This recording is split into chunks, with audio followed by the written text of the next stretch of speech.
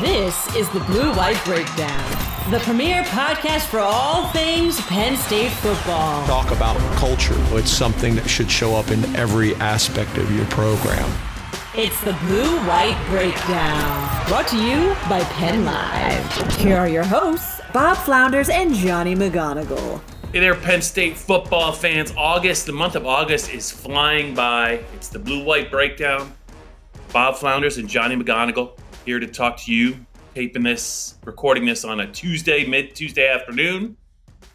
Johnny McGonigal has been a busy guy these last 24 to 120 hours. No, I'm just kidding. He's been very busy.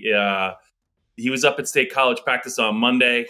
Got to talk to some coaches, Franklin, a couple of his assistants, some players. We're going to get into that. We're going to get into Johnny's Associated Press ballot. Johnny, we're putting the finishing touches on, it's not Penn Live's tab, it's the Patriot News tab, but a lot of the stuff that's going to go in the newspaper will be appearing on Penn Live, including our season predictions for Penn State, but I think it's too early to really go there. We're going to talk about Bruce Feldman's Freaks list, which is out on The Athletic, and it is chock full of Penn State players. Two of them that really surprised me, Johnny. I don't know. I knew some of the names that were going to be on that list, but the two of them really floored me. But, hey, Bruce is plugged in, so we could talk about that. We could talk about a concert next April that's coming to Beaver Stadium. Country and Western fans, we could talk about that. But, Johnny, I know you're back in Philly right now as we record this. You were just up in State College. It's not the shortest drive in the world. You look great, my man. So I'll just kick it to you before we get to your AP poll. If there's anything you learned on Monday that you thought stood out, I know you've written some stories, but where are we with James Franklin and his Penn State football team coming out of Monday? Yeah, Bob. Yeah, I love the Pennsylvania Turnpike. It's a great road. Very not boring at all. No, it was jokes aside. It was good to get to State College. Good to be able to talk to a handful of players after practice. Catch up with James Franklin, see what's what. They just had their open practice, that scrimmage, open to fans over the weekend, and so that was a point. That was a topic of conversation. Speaking of James Franklin, he was happy with how everything turned out.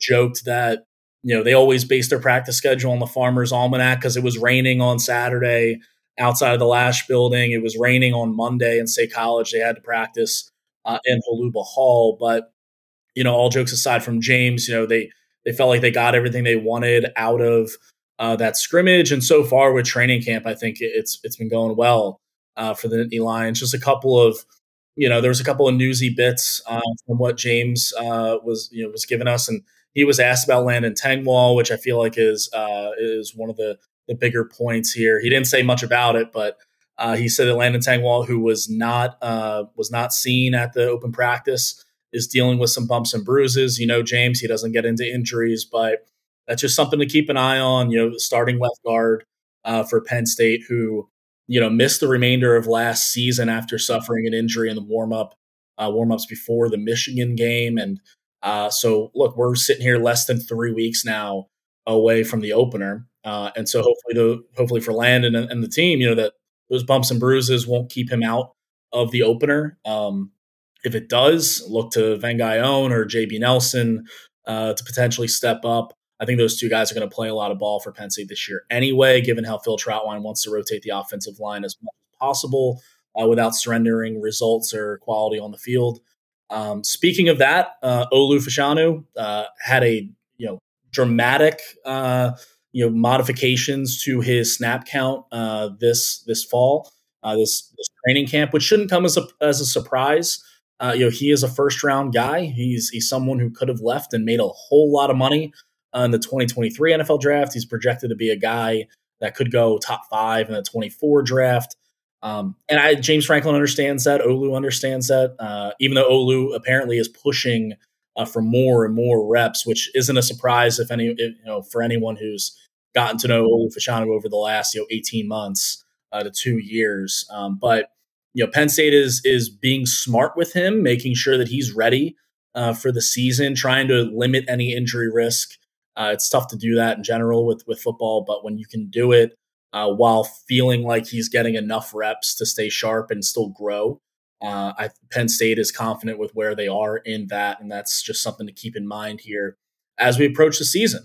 So those are the two. Those are the two big ones. Another one, Khalil Dinkins, is seemingly going to be the number 3 tight end at this point. A guy who you wrote about out in Indianapolis, Bob. James had quite a few good things to say about him. Theo Johnson, Tyler Warren, the established starters, however you want to look at that. I thought there was going to be a little bit of competition, and there still is, with Andrew Rappelier, the highly touted freshman coming in, and Jerry Cross, and Joey Schlafer as well, some young guys in that room. But Khalil Dinkins seems to be separating himself, continuing on his unbelievable off season in the weight room, and showing it on the field so far during training camp. So those were the 3 big things I took away from James Franklin's media availability with us on Monday night. And then a good bit too, talking from the players and the assistant coaches as well. Yeah. Well, let's just let's be honest, Johnny. If Penn State's going to get where we think they can be, and where a lot of I think national experts think they can be this year by the end of the year, once they they're going to go, they got to go to Ohio State, they got to host Michigan.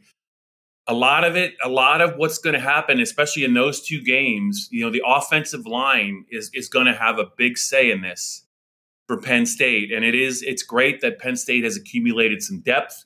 You mentioned Landon hasn't played since he only played 5 games last year. He actually got hurt in warmups.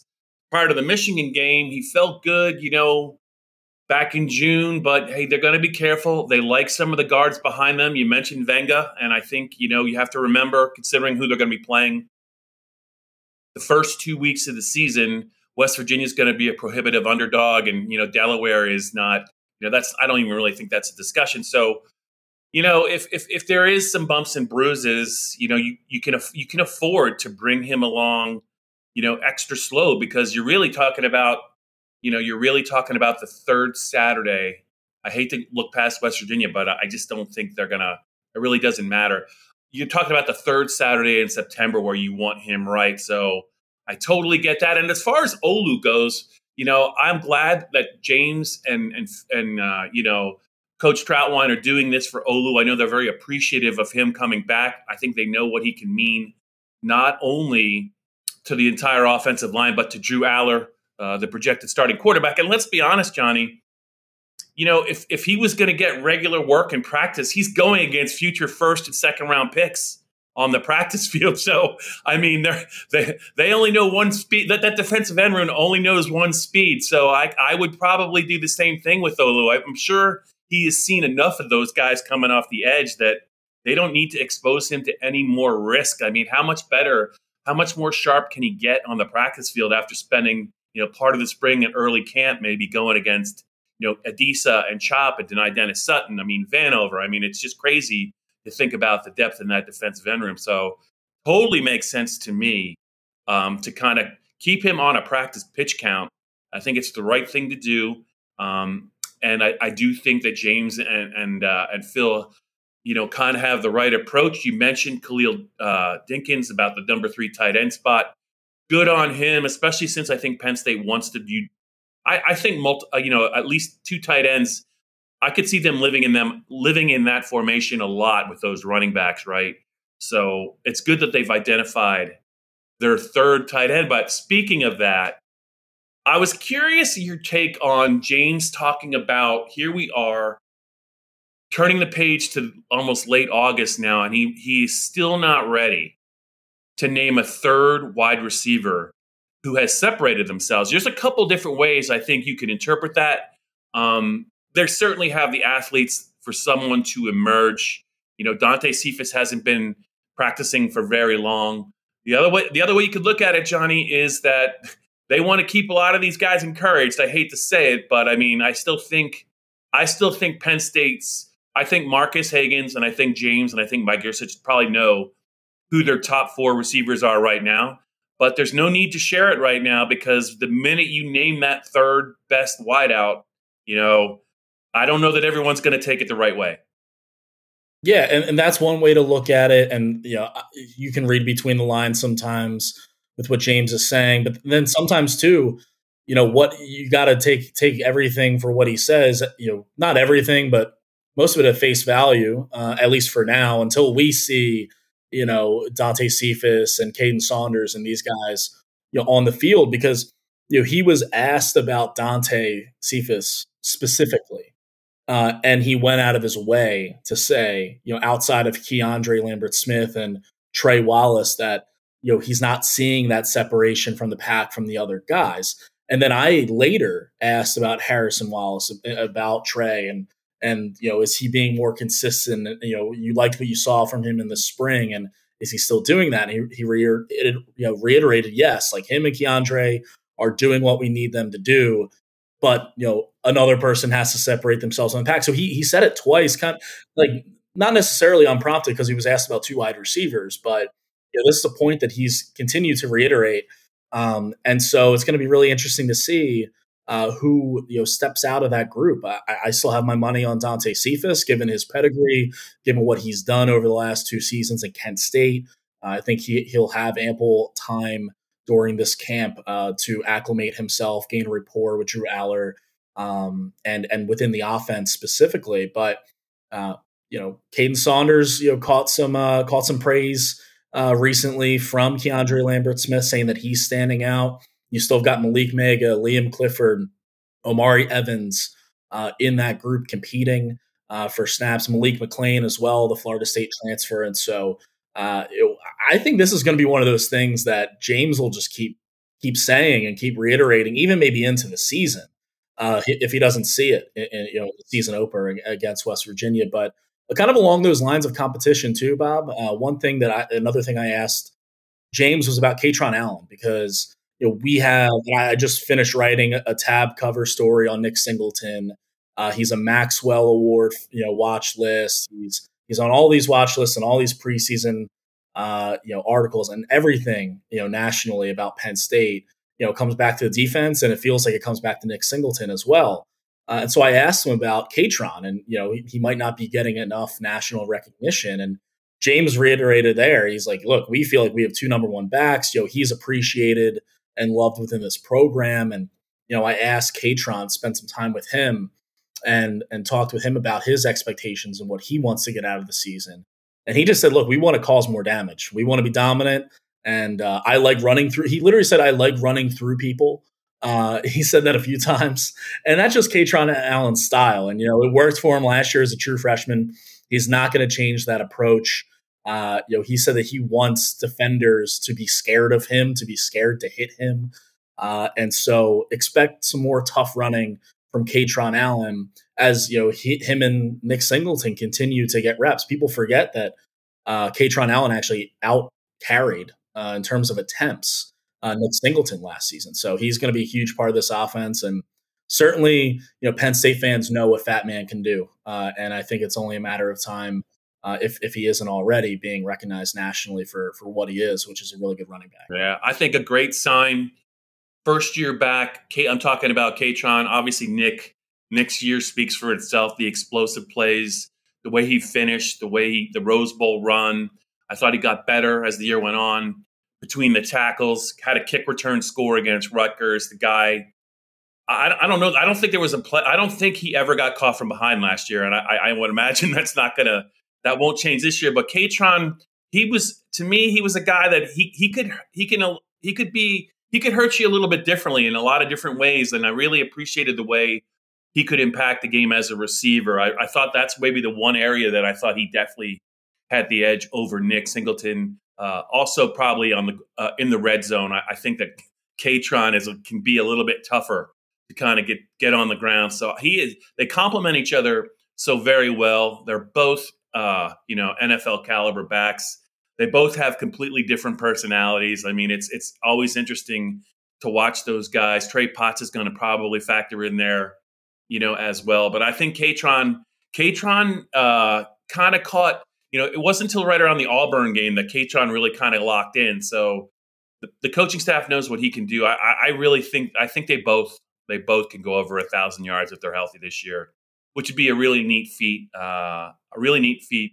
for Penn State. Johnny, just one injury just to touch on. It's not. I don't know. I mean, it's obviously a big injury to the kid, but yeah, I think it happened. I think it happened late last week. Their defensive tackle depth, Alonzo Ford, is going to miss the year. I know you had written something, I think, coming out of the media day 2 Sundays ago about Smith Vilbert is not going to be able to play this year either. Defensive tackle is a little bit more of a question than defensive end. This kid's a transfer, but yeah, he's not going to be able to make it this year. Not that they're just not set there. I don't know if they have 5 or 6 guys they really, really, really could count on. So when you lose a player at a position like that, I was just curious how much you think. I don't know how much he was going to play this year, and if he did play, I don't know how many snaps he was going to get. He might be more impactful in 2024, but it's still a loss to note. Yeah, definitely a loss to note. A player that they identified in the transfer portal as someone who could help come in, provide depth at the very least at defensive tackle. I still remember sitting in the Beaver Stadium media room after the Blue-White game, and James Franklin being so adamant that, hey, we need to go get a defensive tackle out of the transfer portal. And, there wasn't a guy that could step in and start right away, or at least a guy that Penn State was in on that they felt that they could bring in, or ultimately did bring in, to be an immediate starter. So they took a kid like Alonzo Ford, who, played at Old Dominion, and, James and the staff has a really good relationship with Ricky Ronnie, the head coach down there with the Monarchs. And so they got a lot of good intel and information on Alonzo Ford and felt good about bringing him into the program and what he had done already at Old Dominion. But, when he came in, I didn't see him as a guy who would, jump right into the 2 deep. Even with that uncertainty at the position, you have Hakeem Beamon, Devon Ellis, Keziah Izzard, Zane Durant, even Jordan Vandenberg, who we'll talk about a little bit later with the Freaks list, but has really impressed in the weight room. And it's a matter of him translating it to the field. And so you've got some options ahead of him. And I didn't know how much he was going to play. It kind of works out in a sense that he came to Penn State with 3 years to play too, so he can redshirt.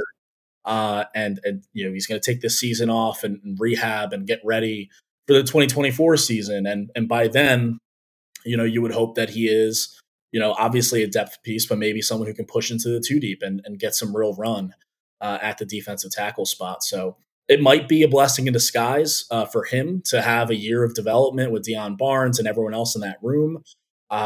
But it is an unfortunate injury for him, to have something like this happen before the season.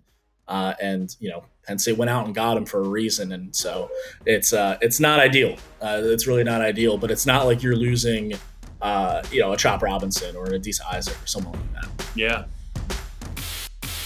This is the Blue-White Breakdown. We're moving along right here on the Blue-White Breakdown. We're going to get to Johnny's AP ballot, but I think we might as well just get right to the Freaks list. I think most Penn State fans know the name Bruce Feldman, national college football writer, does just a phenomenal job. Fox, I think he's part of the Fox television coverage as well, writes for The Athletic, national writer, but he's kind of got his own niche in August with the Freaks list, which is essentially expanded to about 100 college players. He gets input, I think, from coaching staffs and strength coaches about these guys who just are just off the charts good when it comes to conditioning, whether it's speed work, whether it's strength work, whether it's agility work, but just the players, the most elite players in terms of maybe strength and conditioning.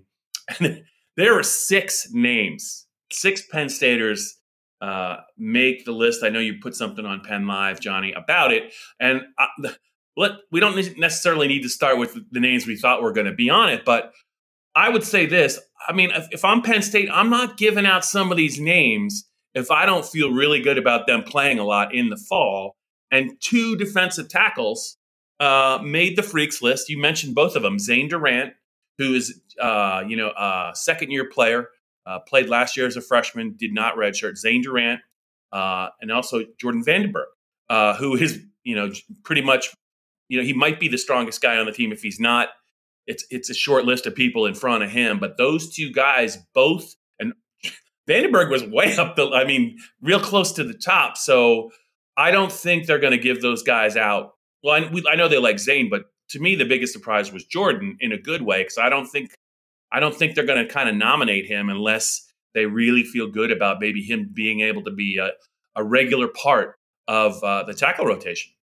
Yeah, I mean, Bob, I remember writing about the tackle situation and Jordan Vandenberg specifically. I think it was last week or a couple weeks ago, and noting that James Franklin at one point this summer tweeted, because there was a video that was going out from Jordan Vandenberg's work in the weight room, and James saying that he might be the most improved player in the program. And so when that happened, I'm like, okay, mental note for the freaks list.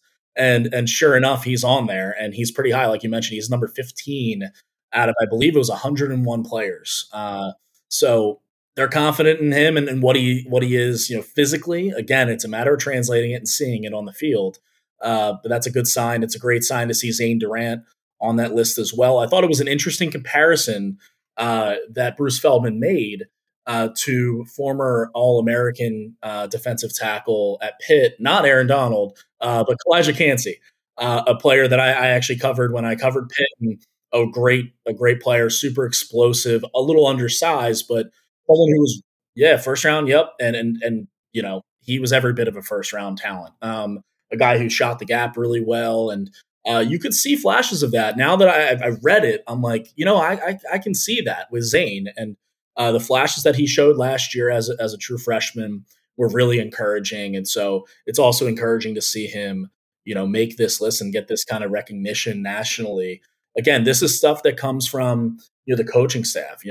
Bruce Feldman, as plugged in as they come, will talk to, in Penn State's case, James Franklin, Chuck Losey, the strength and conditioning coach, assistant coaches on the staff. And, for Durant to be on here with the likes of Chop Robinson, Nick Singleton, Olu Fashanu, and Abdul Carter, those four, if you didn't even have to, I could have pre-wrote that one. Those four make sense. A little surprised that Denai Dennis Sutton wasn't on there. I was I did the little through the article. I ended up reading through all of it later because it's good stuff. But for the purposes of getting a story out, a little control search, Penn State, and seeing what guys were on the list, and was a little surprised that I wasn't. But at the same time, a good sign, as we just talked about with the defensive tackle room, a room in transition, a question mark coming into training camp, that they have two of their guys who are not viewed as, at least externally, surefire starters in that room. Zane Durant might get there this season. I would kind of be surprised if he doesn't at this point, but a good sign for Penn State's D-line room and the defensive tackle room specifically. Johnny McGonigal, I feel like we're saving the best for last on this episode of the Blue White Breakdown. Let's the AP poll is out. I think it just came out. We're recording this on a Tuesday. I think the first one came out earlier today. I believe you have a vote. You had said last week you were going to do a little bit of an explainer and get into kind of where you had Penn State, maybe what your top 10, top 6, 8 teams look like. You also kind of hit into the fact that you might be a little bit higher on Penn State than maybe the national media. So how did it end up for you? Were there any tough calls? And were you surprised by how the entirety of the vote played out? Yeah, I wasn't surprised with how the top 25, ended up shaking out. Wasn't surprised to see Penn State at 7. That's where they were in the coaches poll. And just a little inside baseball, our AP preseason ballots are due before the coaches poll comes out. And so that didn't influence it, but it wasn't surprising to see that that's where Penn State ended up, behind Georgia, Michigan, Ohio State, Alabama, LSU, and USC in that order. Just behind Penn State was Florida State, Clemson, and I believe Washington was number 10. My poll, the top 10 was pretty similar. I had Georgia, Michigan, Ohio State, Alabama 1 through 4. Then I had Penn State 5, and then I went USC, LSU, Florida State, Clemson, and Texas. And look, I had Penn State that high because I believe in the team. I believe in the talent. We've already talked about Nick Singleton, Olu Fashanu, Katron Allen. I think Drew Aller is going to be the real deal. And not just Olu on the offensive line. It's a really deep veteran offensive line. The defense we've talked about at length, how many disruptive players they have. For Manny Diaz to work with, it's kind of insane. And so plus a schedule, I think sets up pretty nicely for them. And so I tinkered and thought about Penn State at 4. I really did, because I do think this is a team that it has Big Ten title hopes and college football playoff hopes. And I think there's a really real chance of them attaining those. And so I just think it's a really well-rounded team that obviously has to break in a new quarterback. But when you have so many other guys to lean on and to be able to integrate, what is essentially, what will be a first-year starting quarterback, I just think it really sets up nicely for them, Bob. And I think James Franklin has quite a team on his hands, and so I wasn't surprised to see him at 7. I had him a little bit higher, but I get it.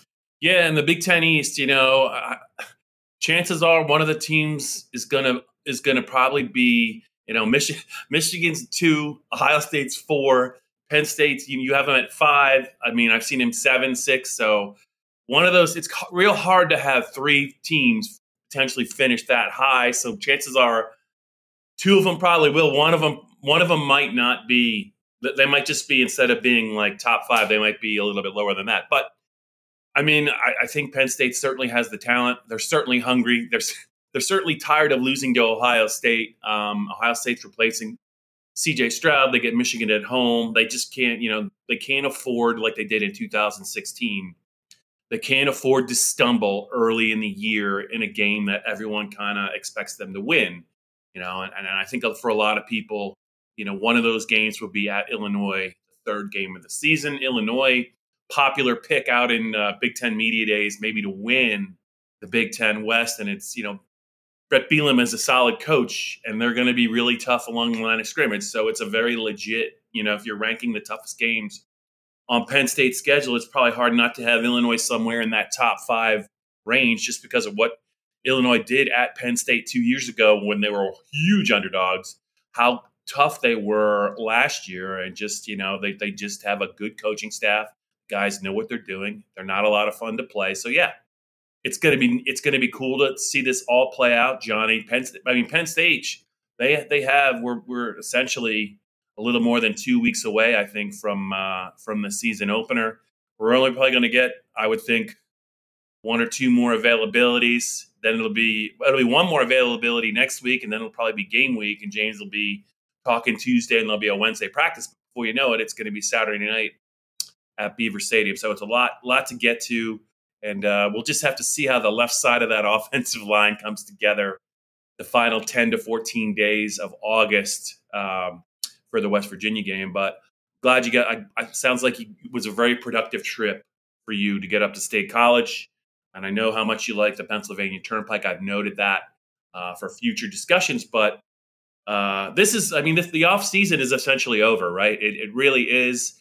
The only thing we're really waiting on is James to name the starting quarterback and see how healthy they're going to be going into the season. But I just remember we were talking back in March and April and May about, hey, there's still a long ways to go. Well, that runway has pretty much, expired. So we're almost there. And Penn State looks like they sure looked the part in practice physically of a team that's really ready to take another step forward. I think you feel the same way. So I don't know. Anything else from your Monday trip? Anything else? I know you have. I know what else. I know you mentioned. I think you have a Nick Singleton story in the works. I believe you have another story that is going to be, I think, very well read on Penn Live at some point down the line. Might be too early to release the subject matter, but I was just going to ask you about some of the projects you have planned.